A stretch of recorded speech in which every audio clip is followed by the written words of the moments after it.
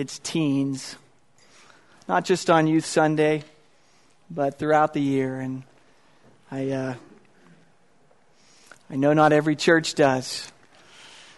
And I see genuine excitement about the spiritual growth and the emotional and physical growth of both our children and our teens. And it's been a privilege to be the youth pastor for 6.5 years, and looking forward to many more years. So, we have finished the book of John. Good accomplishment. We've got a couple of weeks now where we'll deal with some different passages before we get into John's letters. And so I have chosen a passage this morning based solely on the fact that it was one of the passages that I translated in my Greek class this semester. I had a one-on-one Greek 3 interpretation class, and the teacher is also the pastor at Bethel OPC, and he asked me to preach on one of those passages 2 weeks ago, and killing 2 birds with 1 stone, bringing you that sermon this morning, slightly tailored to this audience, this congregation. So I believe you have an outline there. As introduction, if I was in the market for a really good guitar, money, no object, something that would last,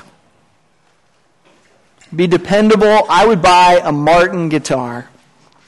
I was once told that buying a Martin is like buying a free guitar, like getting one for free, because you can sell it 10, 15 years later for the exact same price. The only hitch is don't drop it, don't bang it up.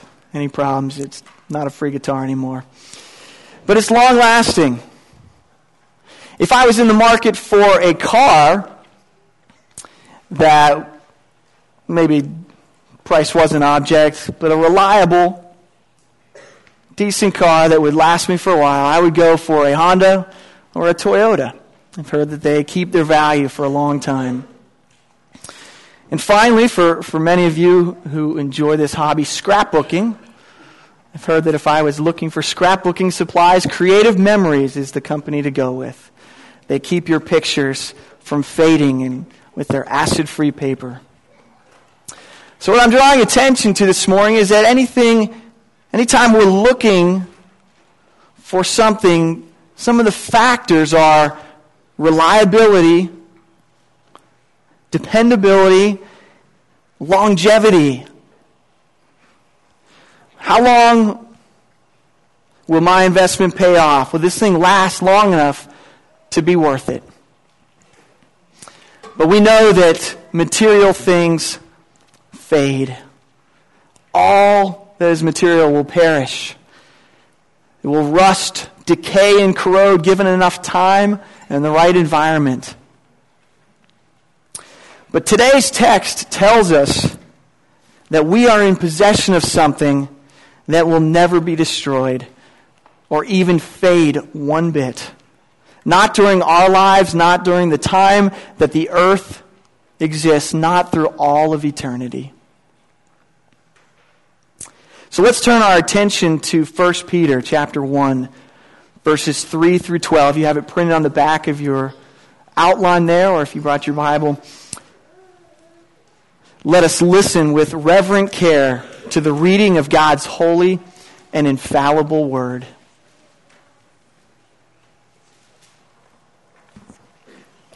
Okay, 1 Peter 1, 3 through 12. Blessed be the God and Father of our Lord Jesus Christ.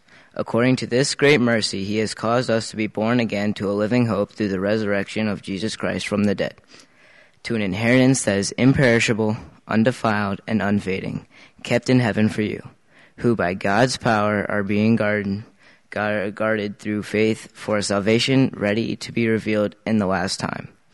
In this you rejoice, through now for a little while, if necessary, you have been grieved by various trials, so that the tested genuineness of your faith, more precious than gold that perishes though it is tested by fire, may be found to result in praise and glory and honor at the revelation of Jesus Christ.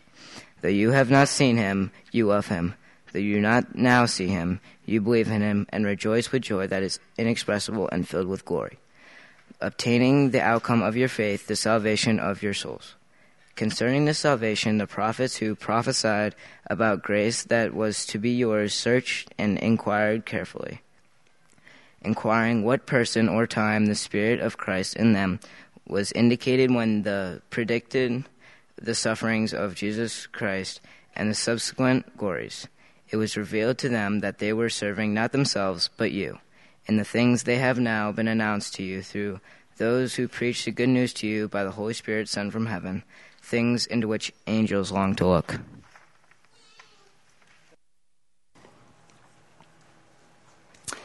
There's a lot packed in our text this morning. And since we're not going to be going through the book of 1 Peter, I'll just give a brief introduction to it. What you need to know is that Peter was addressing believers who were known as the diaspora, the dispersed. We remember from Acts, the center of Christianity was Jerusalem. It's where Pentecost happened. It's where it spread from. And now we have believers going as far as these believers that Peter is addressing are probably in modern-day Turkey, far from Jerusalem. And probably many of them were not witnesses to the events of Christ's death and resurrection. So he is helping, he's writing to help them with their Christian mission. And we know that they are starting to face some difficult circumstances. If we read between the lines in the rest of the letter, we know that they are dealing with difficult bosses or masters because he gives instruction there.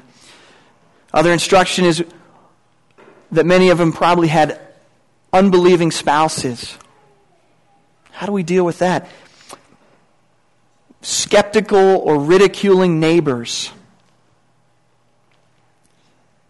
Peter brings a good word to each one of these situations. And if real persecution hadn't already touched them, it was coming.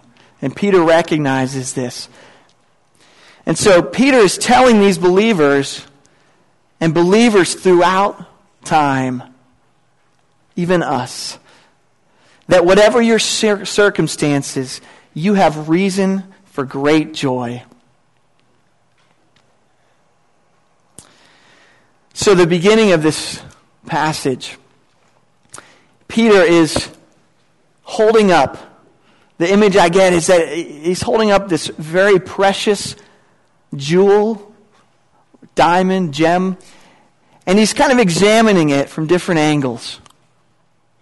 And he's describing it.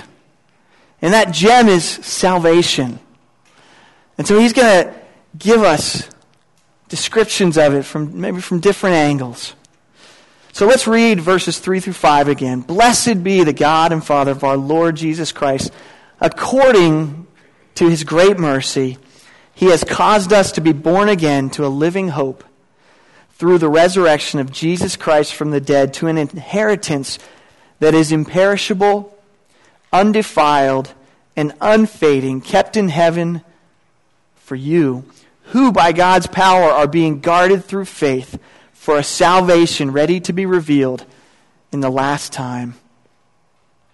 That's a long sentence. There's a lot packed in there.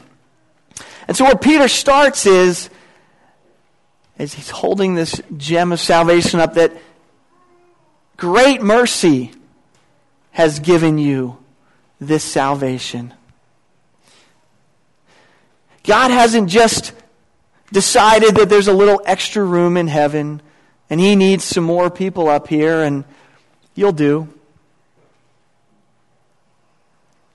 No, God has designs, and God has lavished his great mercy to overcome our great sin, to bring you to himself. You see, it's kindness or love that will help a friend or a family member, someone that loves you back. That's kindness. It's love. It's mercy when you love someone, when you help someone that doesn't love you back. And it's great mercy to lay down your life for your enemy. And here Peter says, it's great mercy that God would bring this salvation to you who are by nature his enemy, set against him, and yet he laid down his life. The next thing Peter says is that we are born again. And of course, we all hear an echo of Jesus' teaching. We think of Jesus meeting with Nicodemus in John chapter 3, where Jesus explains how this happens. Nicodemus, though he's a teacher of the law, doesn't understand. Born again? How does that work? I can't go back in my mother. And Jesus explains, you are born again to the spirit world by the Spirit. And so we see the disciples carrying on Jesus' teaching. And we're going to hear echoes of Jesus' teachings throughout the book. We will hear it later on in this section even of text. Great mercy brings us to the born-again state, to a living hope. Now, if you watch a lot of political coverage, you might have overdosed on this word, hope. It's being thrown around a lot. It probably always is in election years. But I get the sense that when politicians use that, it's a very uncertain idea, very nebulous. It's not necessarily connected to anything concrete except the idea that things are going to get better if you vote for me. If I'm in charge, then you can have hope that somehow the future will be better than the past. But as Peter uses this expression, these two words, living hope, it is connected to something very concrete and very established. Our salvation that has already been accomplished, that is now part of us. We are now saved, and there's this future realization to it as well, that we will come into our salvation in heaven. It's already in our possession, and we have that. And so we have a true hope, a living hope. We know we can endure difficult things because of this outcome, because of this hope that we have. Next, he says, this hope is through the resurrection of Jesus Christ from the dead. We know from the full New Testament teaching that Christ was the first fruits of the resurrection. In other words, he is the first one to be raised. And as we are united with him, we are raised as well. You see, God's great mercy put salvation into motion. Jesus' death and resurrection actually accomplishes it.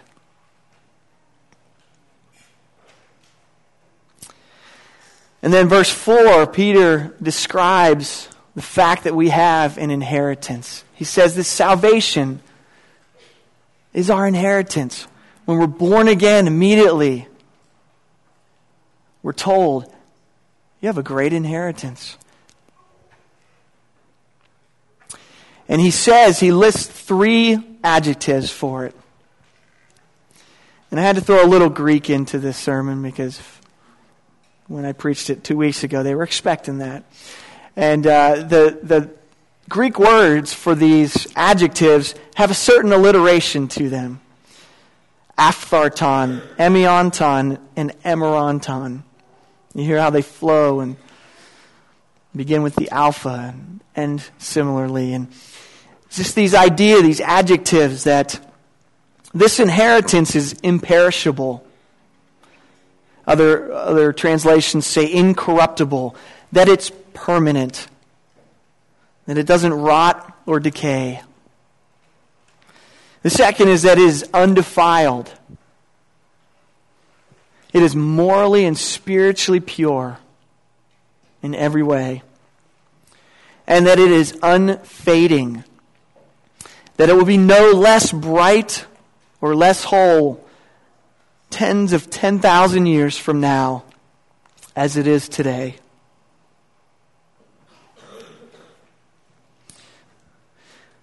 Now, how do we know this? What's our assurance of this? I mean, think about who's speaking these words. The apostle Peter, who had fallen away, denied Jesus, and must have felt at some point there despair. Oh, I messed that up.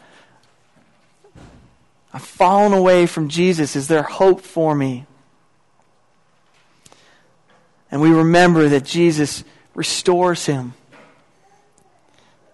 And we've had that in the last few weeks. The story from John of Jesus restoring Peter. But this next verse tells us that this inheritance, the end of verse 4, is kept in heaven for you. In the sense that it is guarded and we are guarded by God's power through faith.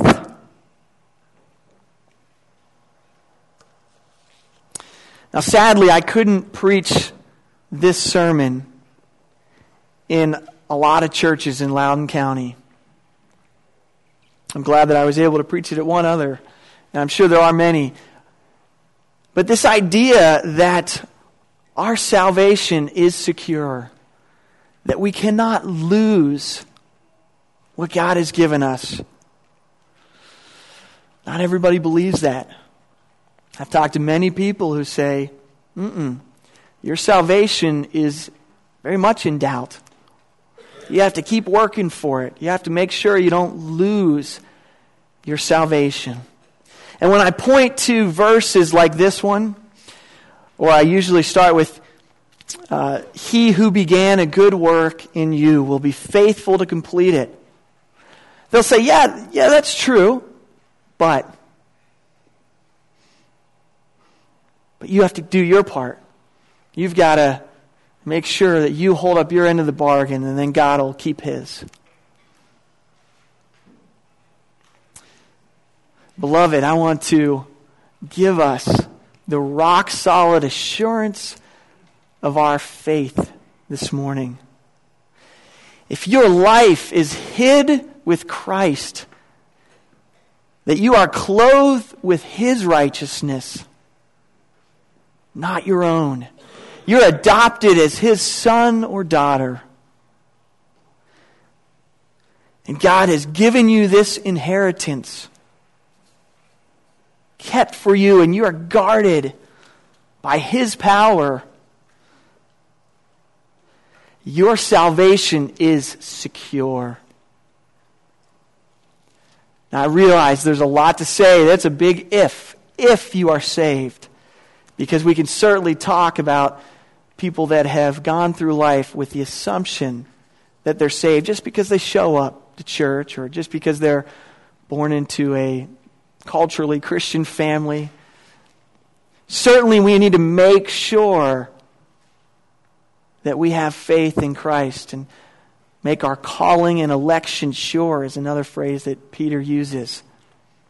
But if we have been truly saved, if the Holy Spirit has regenerated our hearts, and we've inherited all this, then your success or failure as a Christian from here on out has nothing to do with whether your salvation is still waiting for you or not. It is. It is there, guarded by God's power.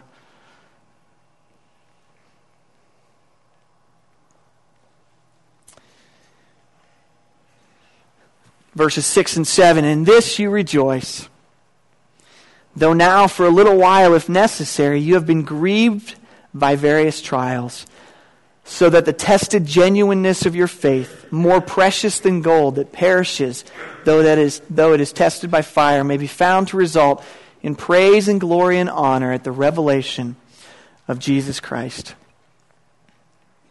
So Peter gives us this great news, and then he steps back and says, you might encounter trials. You might have a difficult time in life. Let me give you a picture of what Peter's doing this. I got this from an old Dave Silvernail sermon. Appreciate you keeping that for me. When a goldsmith works with gold, he takes a bar of gold and he puts it into a little cup called a crucible. Then he heats that and it starts to melt. And as it heats up, the impurities, the imperfections rise to the surface where the goldsmith can skim them off. And when the gold is ready, you know how he knows that it's ready? He looks in and he sees his own reflection. He knows it is pure at that point.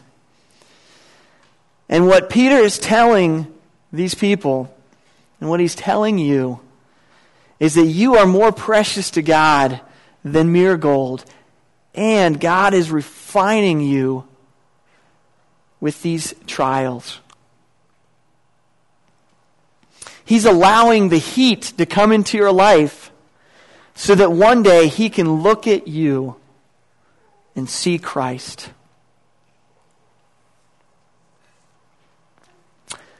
Now, suffering is a major theme of the New Testament. We see it over and over. Certainly in the Gospels, but in the epistles, the letters. And we know that the church, the early church, was suffered and had trials in so many different ways.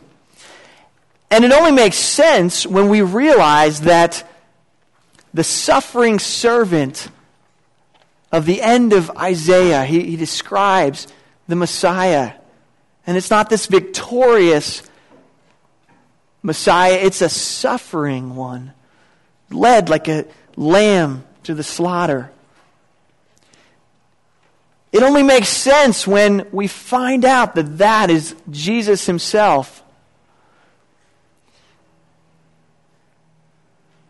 It's hard to get away from the fact that we might be called to do the same. Suffering comes in a variety of ways. Inflicted by others, inflicted by our own actions, from the Lord Himself. There are different trials. 2 Timothy 3:12 says, "Indeed, all who desire to live a godly life in Christ Jesus will be persecuted." Here I think Peter gives a little bit more of a conditional flavor. And he says, now for a little while, if necessary. I'm not suggesting any problems or contradictions there. But Peter says you might be called to suffer. But know that you have the inheritance to look to persevere through it. I don't know what that persecution is going to look like for you. I don't know what it's going to look like for me even. But even here in America, we shouldn't be surprised when it hits. When these trials come upon us, we should recognize Jesus said this was coming. Paul said this was coming. Peter, they all warned us and told us how to react to it. And we could talk for a while about suffering and trials and how persecution has definitely hit believers in other countries. You know, we usually hit that when we talk about there's a Sunday that we talk through the persecuted church. But the main thing that I pull from this passage is that pain, persecution, trials, suffering have purpose. They're not random. They haven't somehow escaped God's notice and then he realizes, oh, I hope they can deal with that. And they're not meaningless. God uses them to form us. And how beautiful when it results in the praise of our Lord. As he says at the end of verse 7, that the genuineness of your faith may be found to result in praise and glory and honor at the revelation of Jesus Christ.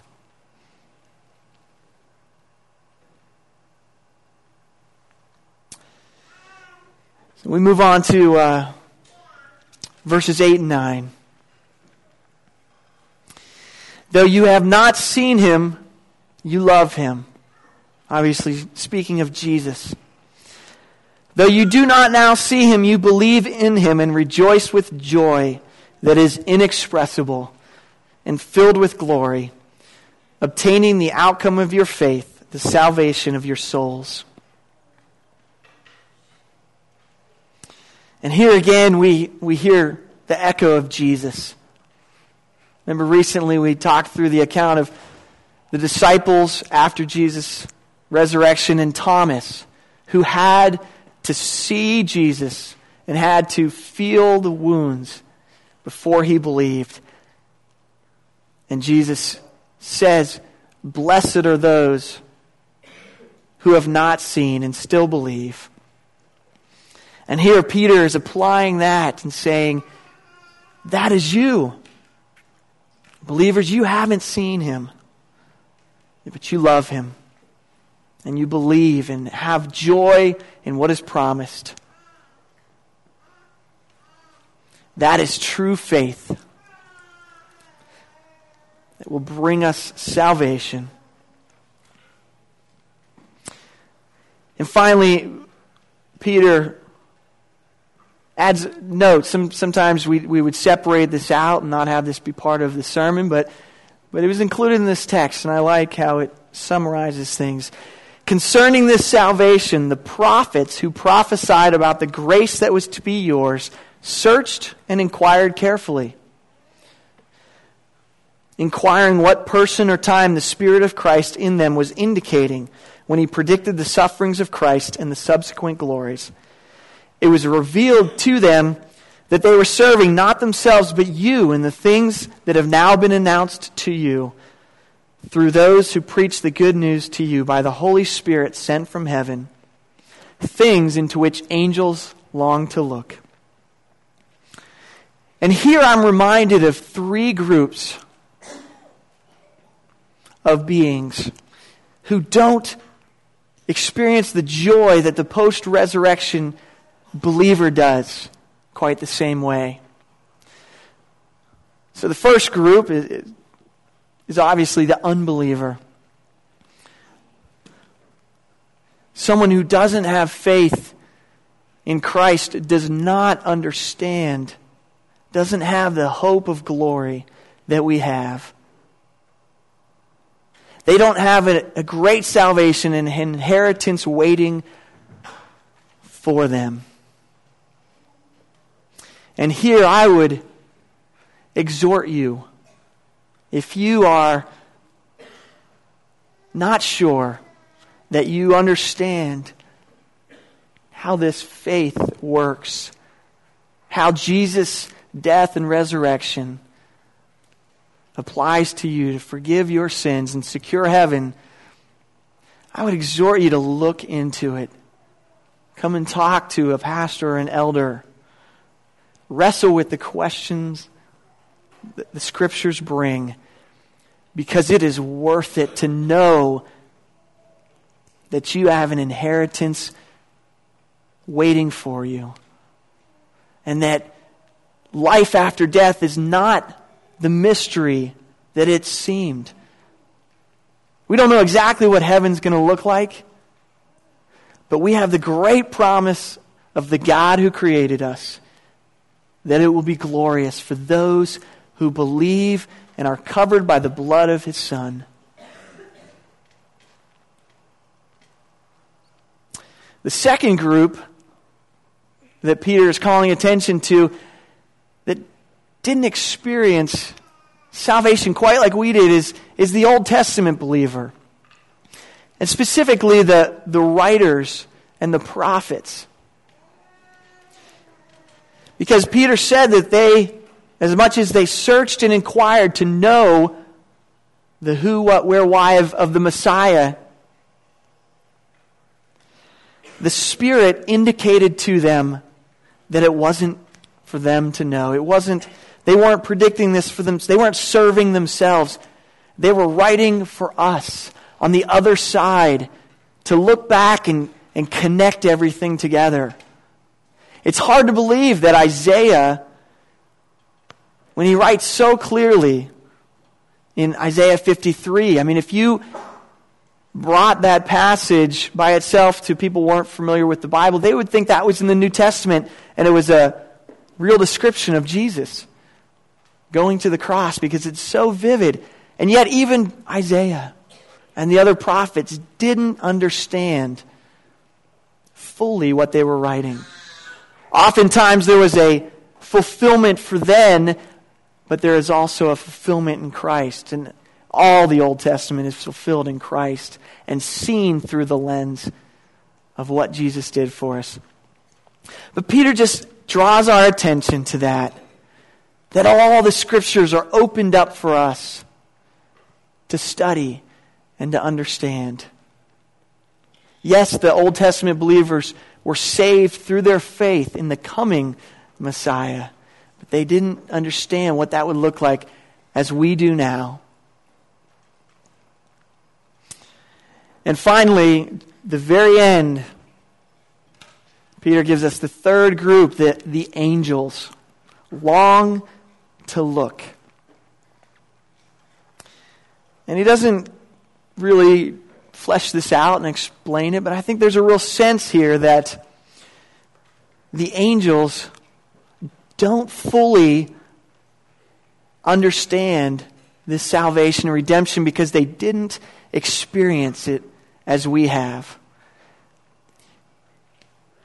The angels have not fallen in sin as we have not felt depravity, temptation, and futility as we have, other than the fallen angels who are now demons. But none of them have experienced then redemption from that sin.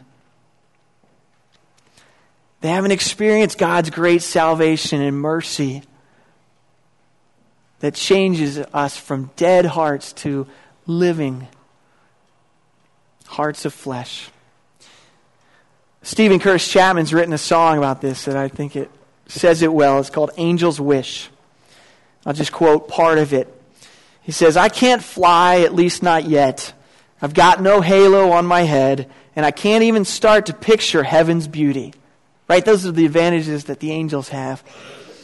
"But I've been shown the Savior's love. The grace of God has raised me up to show me things the angels long to look into. And I know things the angels only wish they knew. And I have watched the blinding light of grace come breaking through with a sweetness only tasted by the forgiven and redeemed." We're the ones who experience life apart from Christ, come to understand His atoning death and resurrection, and are given new life. That is a privilege, as much for the believers that Peter was originally addressing as it is to us today.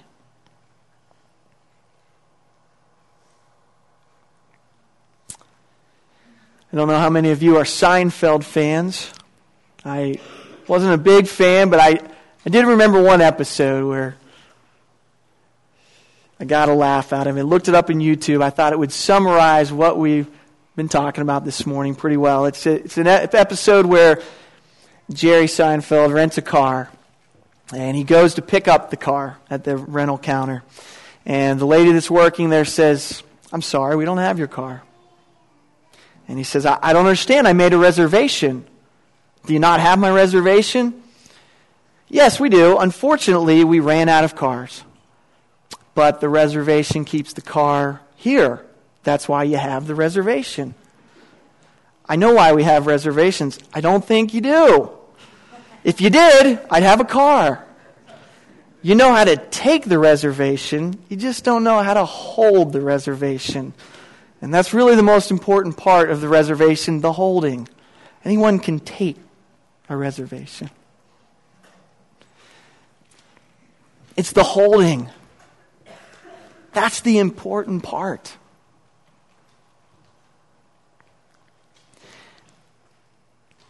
We are so grateful that God is not like that rental car company and just puts it in the computer. Oh yeah, they're saved, and maybe if we have a spot for them.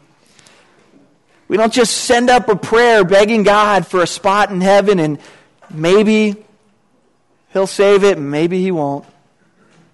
There's no way to tell. No, the Scriptures attest that God has given us salvation, that He will guard for us and guard us. Jesus has prepared a place for us in heaven, and the Holy Spirit is given as the deposit on our inheritance, a guarantee that we will receive what is promised. Beloved, if you've forgotten how great God's mercy is, and have doubted whether your salvation is secure, immerse yourself in His Word and cling to Him in prayer, and be reminded of the glorious outcome of your faith. Would you stand as we pray and close, and the music team can get set up for our final